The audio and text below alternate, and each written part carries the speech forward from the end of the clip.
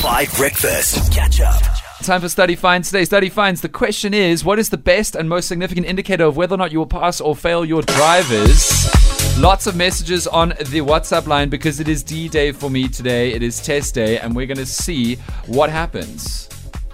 Okay, so Madly van Eden, what do you think is the biggest indicator of whether or not you pass your license? I think the attitude of the examinator, what do you call the official? Invigilator, What? The yes. invigilator. Yeah, it just means the test monitor person. That's such a fancy big Oh, word. we're learning English today. Big English words.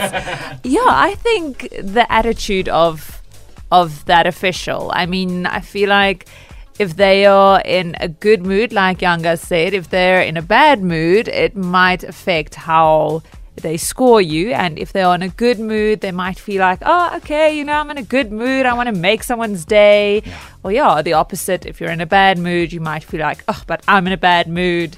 Everyone should be in a bad mood. I'm going to fail this person. So maybe I think that could be one of the biggest indicators. This is absolutely one of those jobs, an invigilator, where if you take your home mess to work, it can affect things because it's the way you're seeing and feeling about the world. So let me know on the WhatsApp line what you reckon it is. Biggest indicator, the Norwegians did an enormous study of 1,000 different people trying to pass or fail in 2017, and they found the biggest indicator of whether or not you'll pass or fail. Holly is? You're not going to like this one, Dan, know. but I think it's the time that you go and test. I really believe in going there as early as possible, not only for you because you're fresh, you're ready for the day, ready to conquer the day, but also for the invigilator. You're probably one of the first people that they're going to see, so they're probably not irritated as much, and they're also just keen on starting the day on a good note. So the fact that you are going to be testing later on, I think is not going to be so good for you, because there's just going to be so many people that have tested before you, and he or she is going to be so irritated, ready to fail you, and you would have maybe, I don't even know why you decided to do it so late, catching flights and maybe missing flights. Oh, you're freaking me out. You're freaking me out. Okay. Because you know what freaks me out? So my test is at 1:30. Wow. It's like After lunch. They're bitter that it's after lunch. They've probably seen 3 or 4 fails that day. They're probably triggered. They probably have home life mess. But the alternative was rush hour. Early in the morning or late in the afternoon. How late then? 1:30. But that is lunchtime. I know, it's even worse. What if post-lunch. So what if the invigilator? Yeah. So you are robbing that person of their lunch? No, that was an available booking slot. So, or maybe he's going to be giving them a lunch. lunch. No, I'm not taking lunch. Maybe. No, I'm not taking them lunch. It's not that kind of show. It's not that kind of party. Younger, what do you think is the biggest indicator on Study Finds of whether or not you'll pass your license?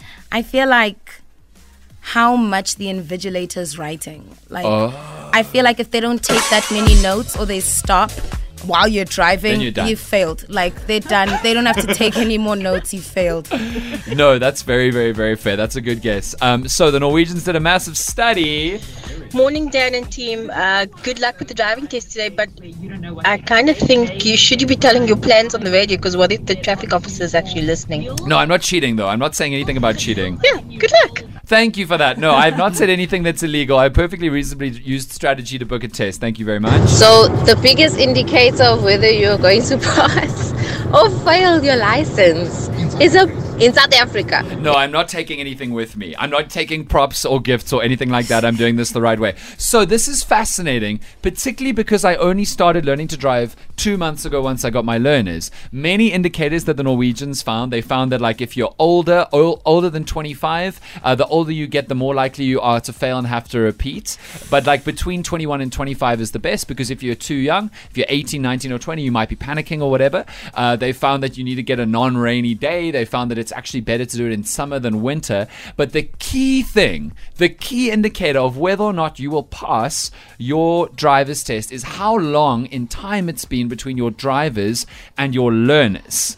Now, I've been panicking because I thought that I've had too little time to drive. The opposite is true.